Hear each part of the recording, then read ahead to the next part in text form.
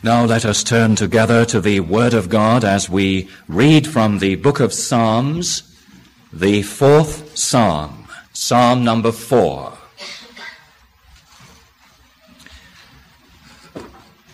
Now, while you are finding the psalm, may I say that the reason for its choice this morning is that you will notice in verse 4 that David gives a command to the people of God, in your anger, do not sin.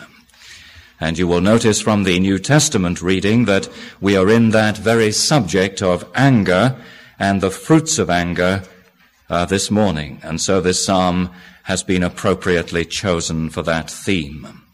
Psalm 4, a psalm of David. Answer me when I call to you, O my righteous God. Give me relief from my distress. Be merciful to me and hear my prayer.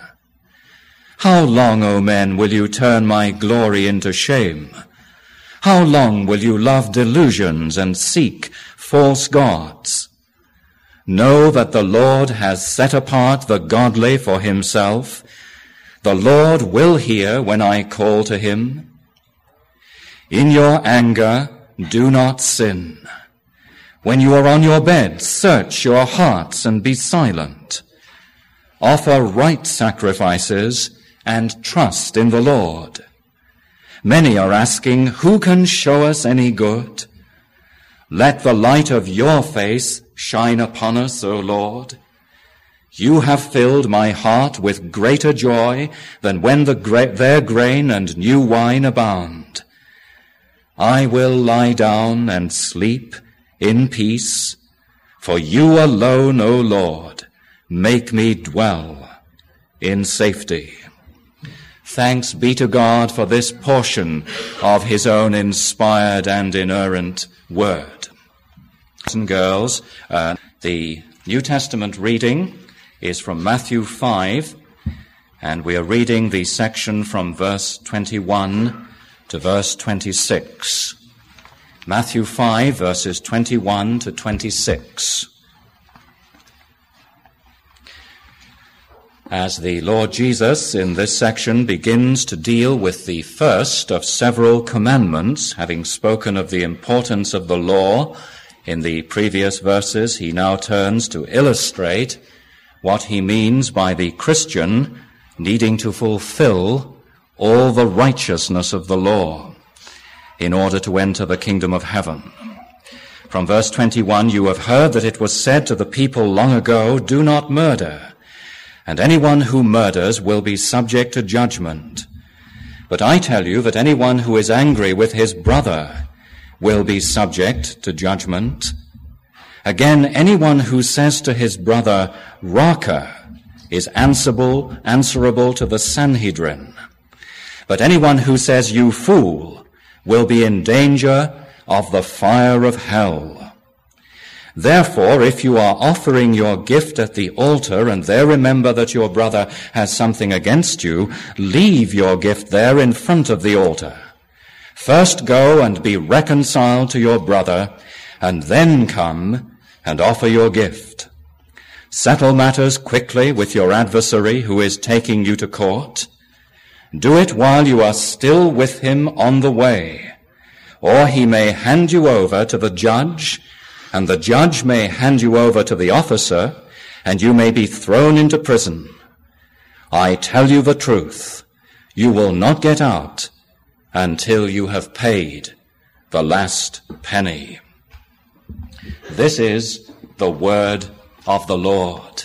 Thanks be to him.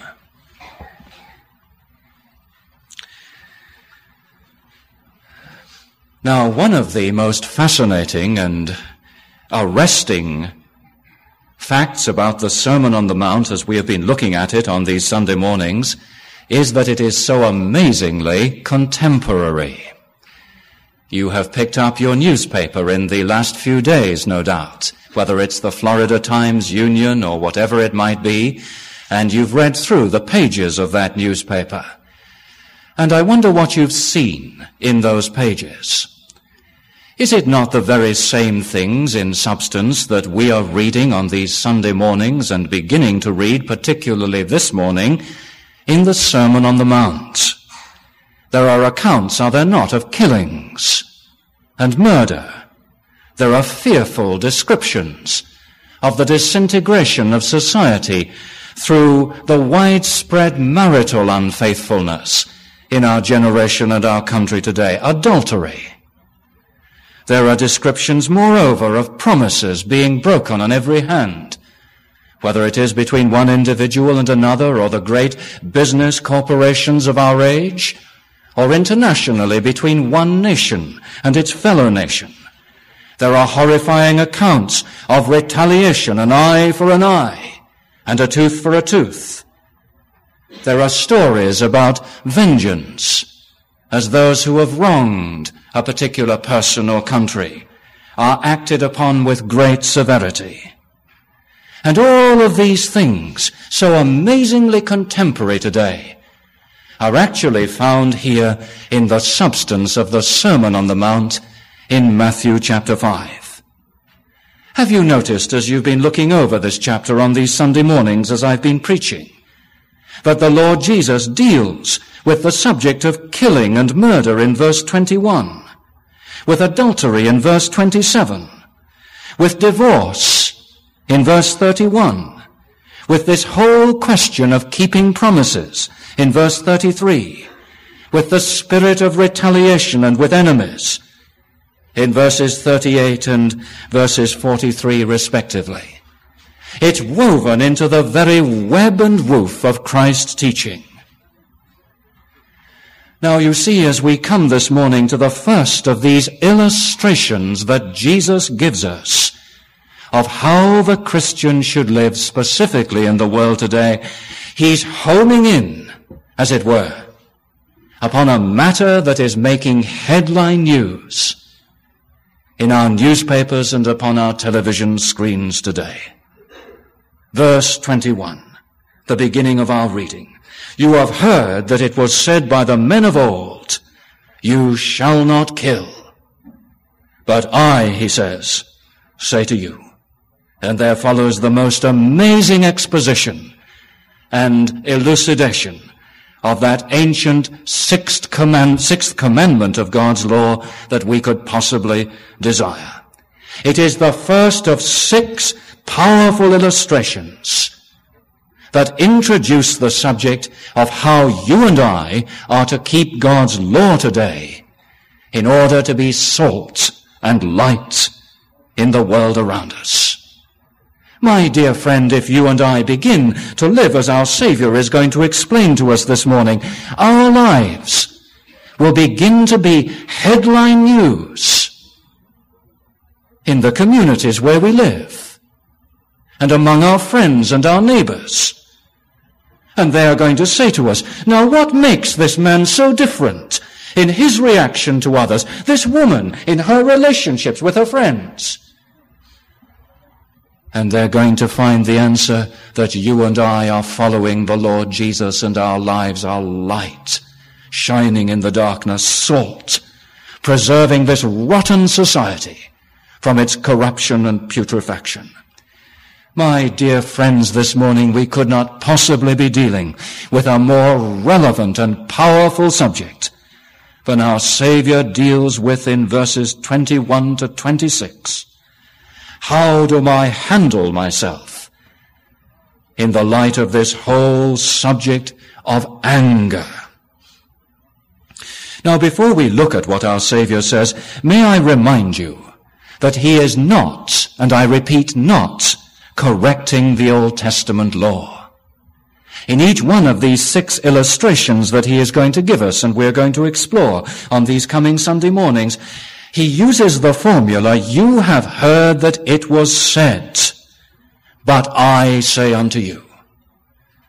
Now, of course, some very superficial Christians and superficial commentators come to these words of Jesus and they say, aha, here is the clear example that Jesus is changing the old law.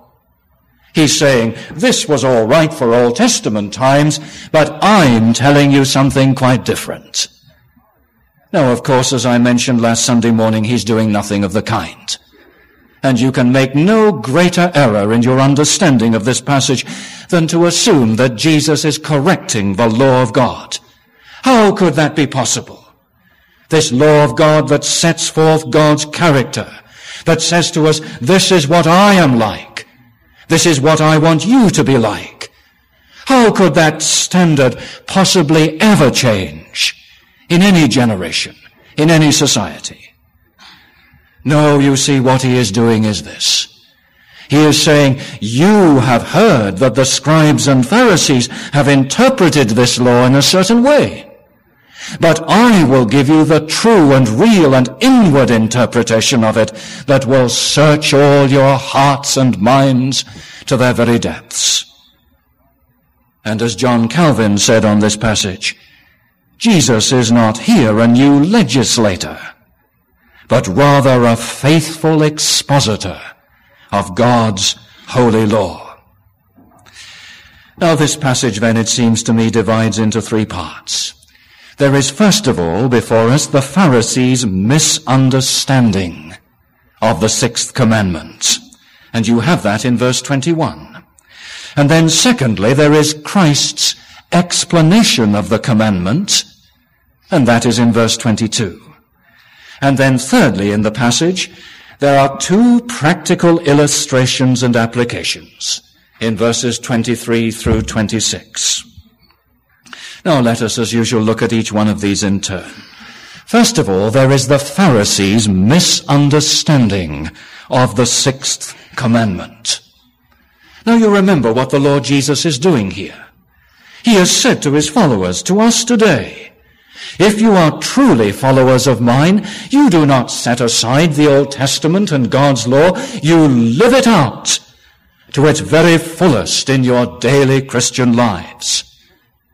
Well, the disciples might have said to Jesus, this is all very well. We've grasped the principle, but where is the application? Give us some illustration of how you want us to live in the world today, of how our lives will be really distinctive in this society. And so Jesus immediately proceeds with the illustration and the application. And it relates to the sixth commandment. And he draws the very words, you remember, from Exodus chapter 20, verse 13. You shall not kill. One of the most precise and one of the shortest commandments in the whole of God's holy law. It's amplified, as you may know, a little later in the book of Deuteronomy, chapter 5, verse 17, and chapter 16, verse 18. But specifically, what does it mean? You shall not kill. Well, it is clearly a prohibition upon murder. You shall not murder, the original commandment intended. Now, let's be quite clear about this. You see, it's not a commandment that forbids the taking of life in general, for example, in self-defense. If someone molests me and attacks me and their intention by knife or by weapon of some kind is to take away my life, this commandment does not say to me that I may not act in self-defense, that I may not kill this other person if it should prove necessary in order to prevent him from killing me. Of course it doesn't say that. And it doesn't say either that we should all be pacifists. Now, it's important that we should grasp that. The Scripture teaches nowhere that the Christian is to be a pacifist, that war is always and everywhere wrong, that the taking of another person's life in the defense of one's country is a great evil in God's sight. Now, of course, it's very sad whenever human life has to be terminated.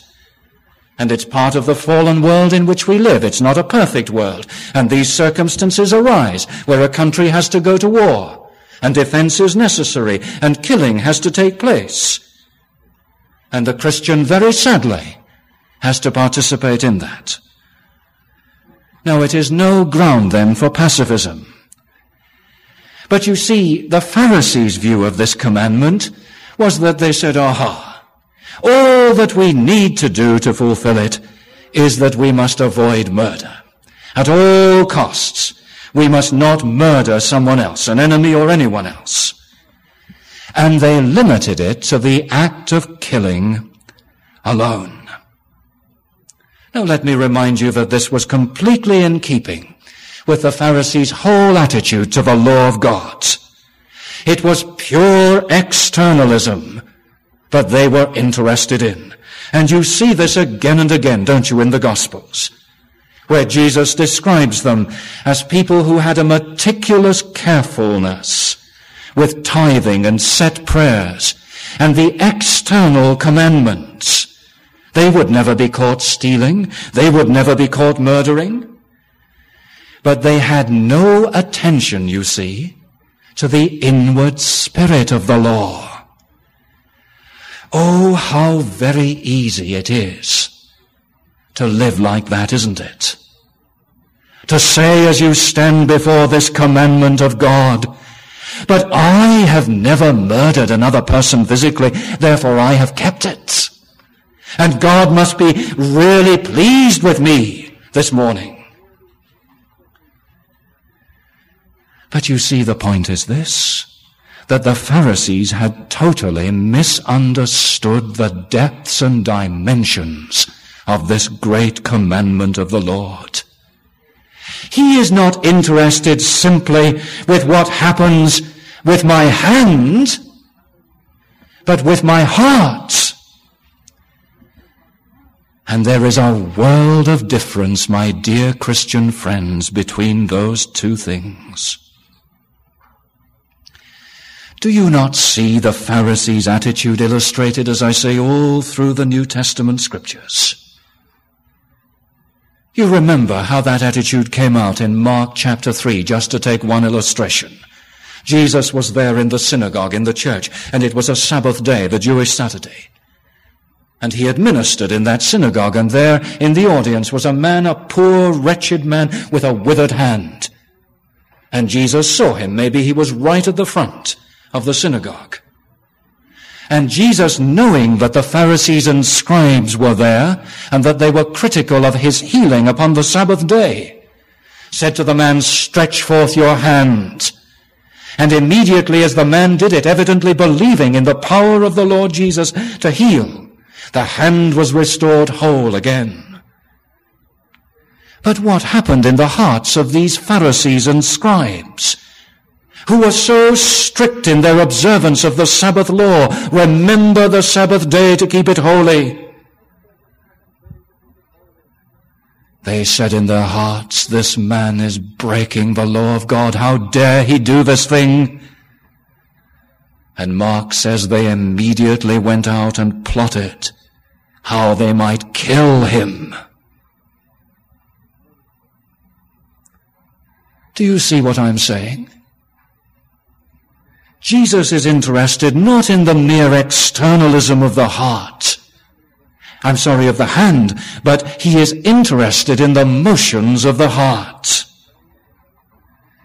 And you can obey the commandment to its fullest extent, but equally have a heart within that is full of the very thing the commandment forbids. Inner poisonous anger, a murderous spirit. And this was the misunderstanding, you see, of the Pharisees. Now let's turn secondly to Christ's explanation of the sixth commandment in verse 22. Now isn't this an astonishing teaching? I tell you, he says, that anyone who is angry with his brother will be subject to judgment. And again, anyone who says to his brother, "Raka," which means in Aramaic, "you fool," is answerable to the Sanhedrin. But it means nitwit, or someone who is lacking in ordinary common sense. But anyone who says, "you fool," will be in danger of the hell of fire. Now, do you see, my dear friends, what Jesus is doing? As he peels back layer upon layer of the meaning of the law of God, he is uncovering the depths of this commandment. He is revealing how conformity to it is a much greater thing than what I do with my hand or with my body. It is something that far surpasses the external righteousness of the scribes and Pharisees. But I say to you, if you are even angry inside with someone, you have already gone down the road that leads to murder. Now let me remind you first that not all anger is evil. You might say, well, whenever I am angry about anything at all, then it means that Jesus says I am condemned. I am in danger of the judgment. And quite clearly this is not the case. There are certain kinds of anger that may be justified. You remember Jesus healing the man with the withered hand that I mentioned a few moments ago. Well, the same passage tells us that Jesus was angry with them in spirit because of their hardness of heart. And clearly he was not sinning. Or later in his ministry, you remember the cleansing of the temple on 2 separate occasions. One before the incident of the healing of the man with the withered hand, and one at the end of his ministry. He was angry on both occasions, and it was an anger that was justified. Or in our Old Testament Psalm 4, David reminds us that we may be angry, but we must be careful that that anger does not become sin in the sight of God. There is a righteous anger, which may be the mature expression of our moral being, as we see God's law broken brazenly and his commandments trodden upon, and the wickedness of men knowing no bounds. The Christian inwardly is angry because he is zealous for the glory of God, but with that anger is also a compassion for the sinner in his need. I remember reading in one of the great missionary annals of the church about Temple Gairdner at the beginning of this century, the 20th century, one of the great missionaries to Muslims in Cairo. On one occasion, his biographer tells us that he was cycling down a street on his bicycle and he saw an ugly character beating up a little boy in front of him. And he says, I rode my bicycle right into the man, and I became a cropper too. But it felt good. There is a righteous anger, and there is a place for it. But brethren, you see, Jesus is telling us in this passage that there is also an unrighteous anger, which is the root that leads to all the bitter fruits of hatred and murder in the action. Well, what is this? It's the spirit of bitterness that begins to grow in the human heart. Pride. And someone puts that pride down and I begin to resent it. It's the envy that I feel of someone else. It's the jealousy. And you see, when all these things begin to work in our hearts, it leads to the spirit that begins to say, I could murder that person. And I want to ask you this morning, have you not been down this road? Oh, my dear Christian friend, you have, haven't you? I would be very surprised if there is a single person in this church, however mature you are in Christ, where someone has not so exercised your patience and tried you inwardly that you haven't said in spirit, oh, I could murder him. And Jesus says you are in the very greatest of danger indeed. You see, he describes it. Did you notice in that verse 22 there is a progression? He says you begin to be angry with that person without cause. Some of our translations have the words without cause in it. Some other translations have taken it out altogether because the manuscript evidence isn't very good for it. But in the one case, what a standard it is to be angry with someone without cause. In the other case, it's an even higher standard to be angry anyway. And it begins with that root of bitterness and pride and envy and jealousy. And Jesus says you're in danger. And then the second stage is that you begin to insult that person.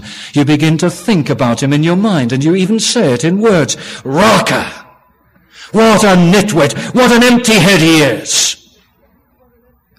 Abusive language. And then the third and most dangerous stage of all. You see, that poisonous, burning hatred has come to its full fruit. And in this swear word expression of the ancient world of great contempt, you say, "You fool." And that in the ancient world wasn't just the casual thing it is to say, "Oh, what a fool he is." We say when someone has gone astray with regret in our hearts. It was one of the strongest swear word expressions of Jesus' time.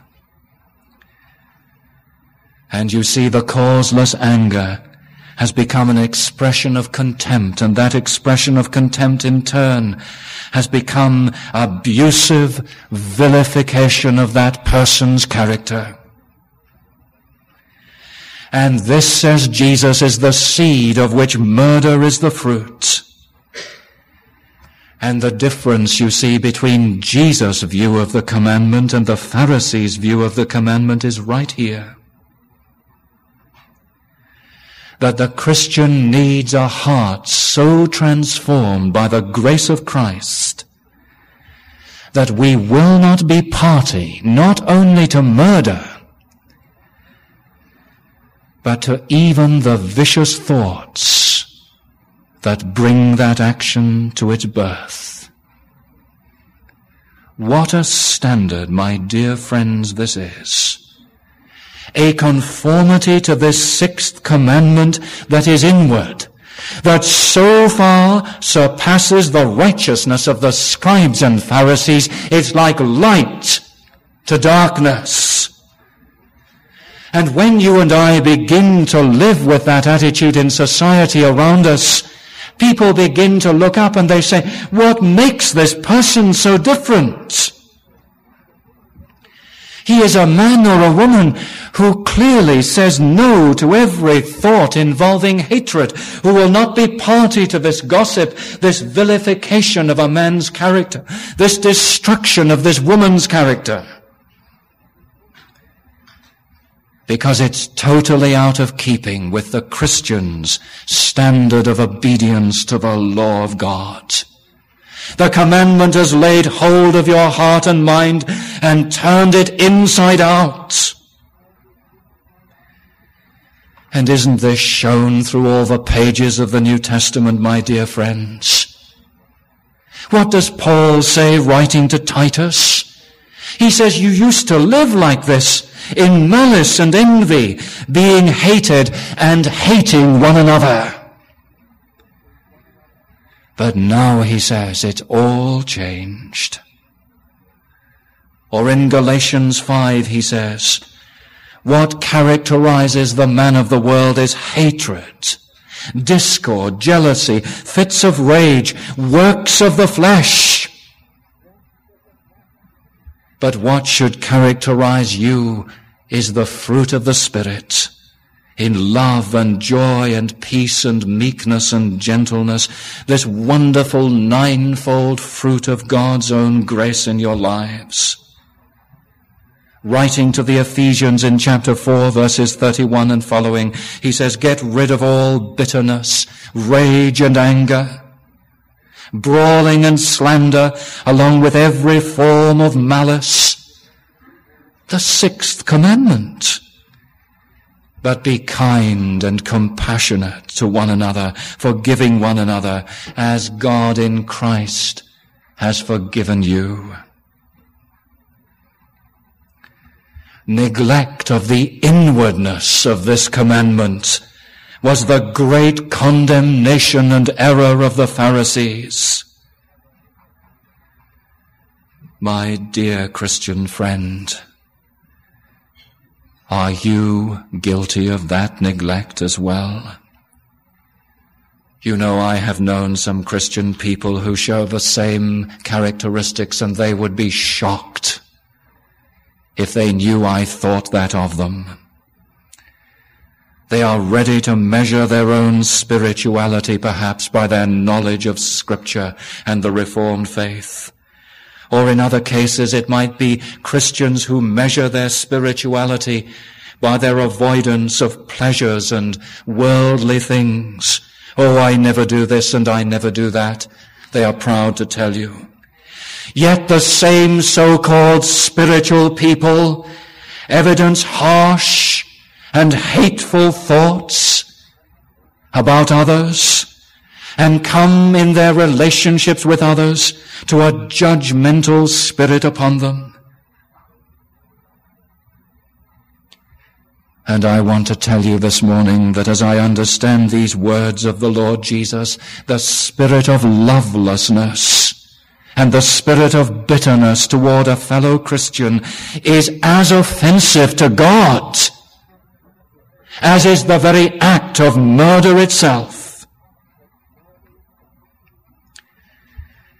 And we need the words of the wise man in Proverbs 4 verse 3 to keep our heart with all diligence. And the words of the psalmist in Psalm 141, set a guard, O Lord, over my mouth. Keep watch over the doors of my lips. Jesus' interpretation of the sixth commandment gives an infinitely deeper insight and one more costly than we could have ever known before. Now let's turn finally, as I finish this morning, from the Pharisees' misinterpretation and Jesus' true interpretation to verses 23 to 26, where he gives us two practical applications. Now, do you notice how well balanced these applications are? One takes us into the church, and the other takes us into the court, doesn't it? He says, I want to show you exactly what I mean by your keeping of this commandment, going to church, going to court, if you like. And in some ways, this is like the vertical hold button on your television set and the horizontal hold button.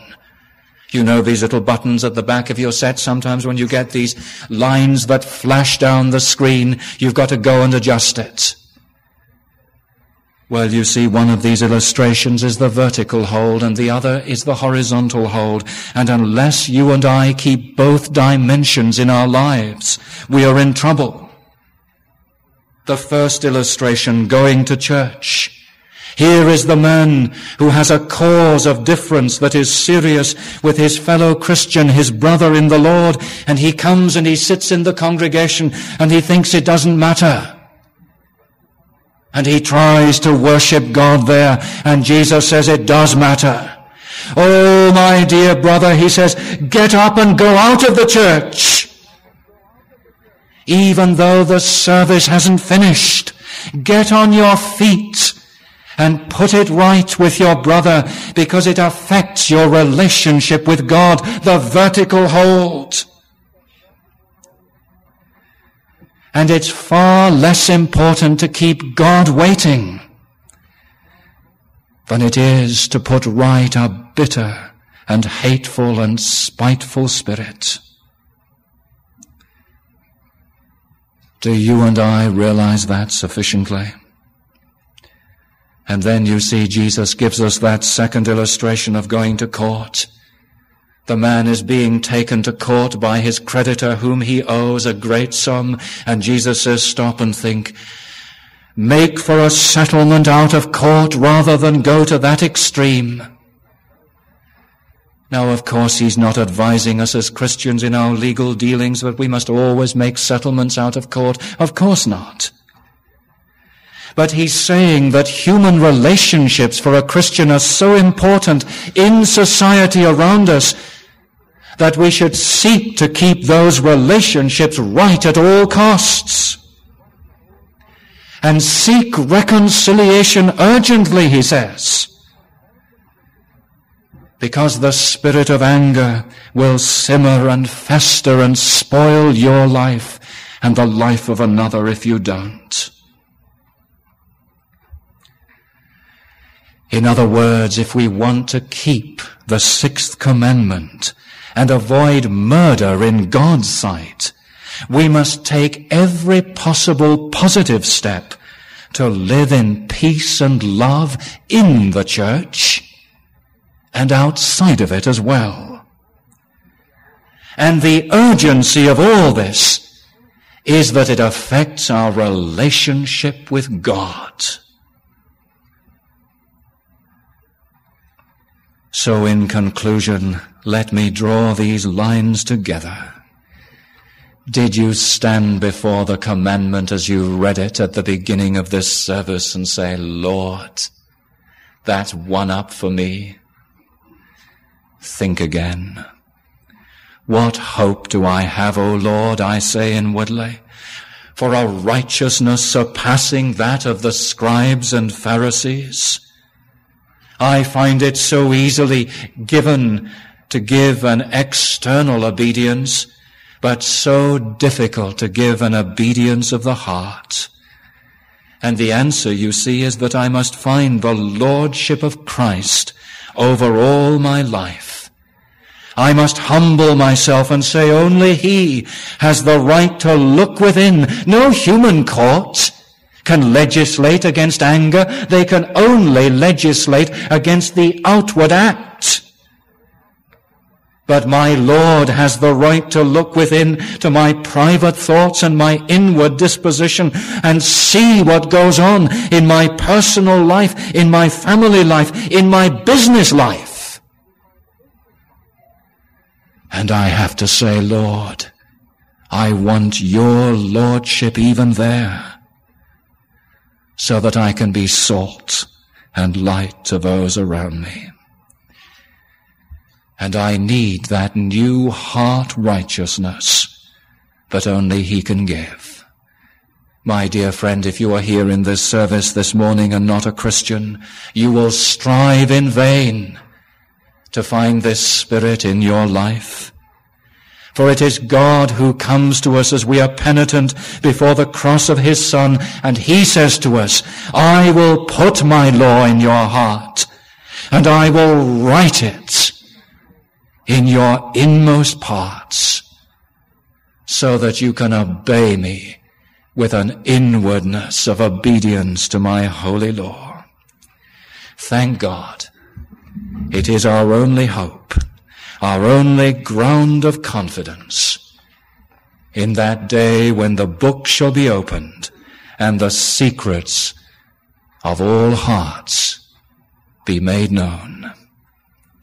Let us pray. Our Father in heaven, as we have looked at these things, there is not one of us but feels that we have broken thy holy law in all its inwardness and powerful application. And we would seek grace like the psalmist to keep watch over our lips and to keep a door upon what we say. Give us that grace, O Lord, as we follow Christ for His name's sake. Amen.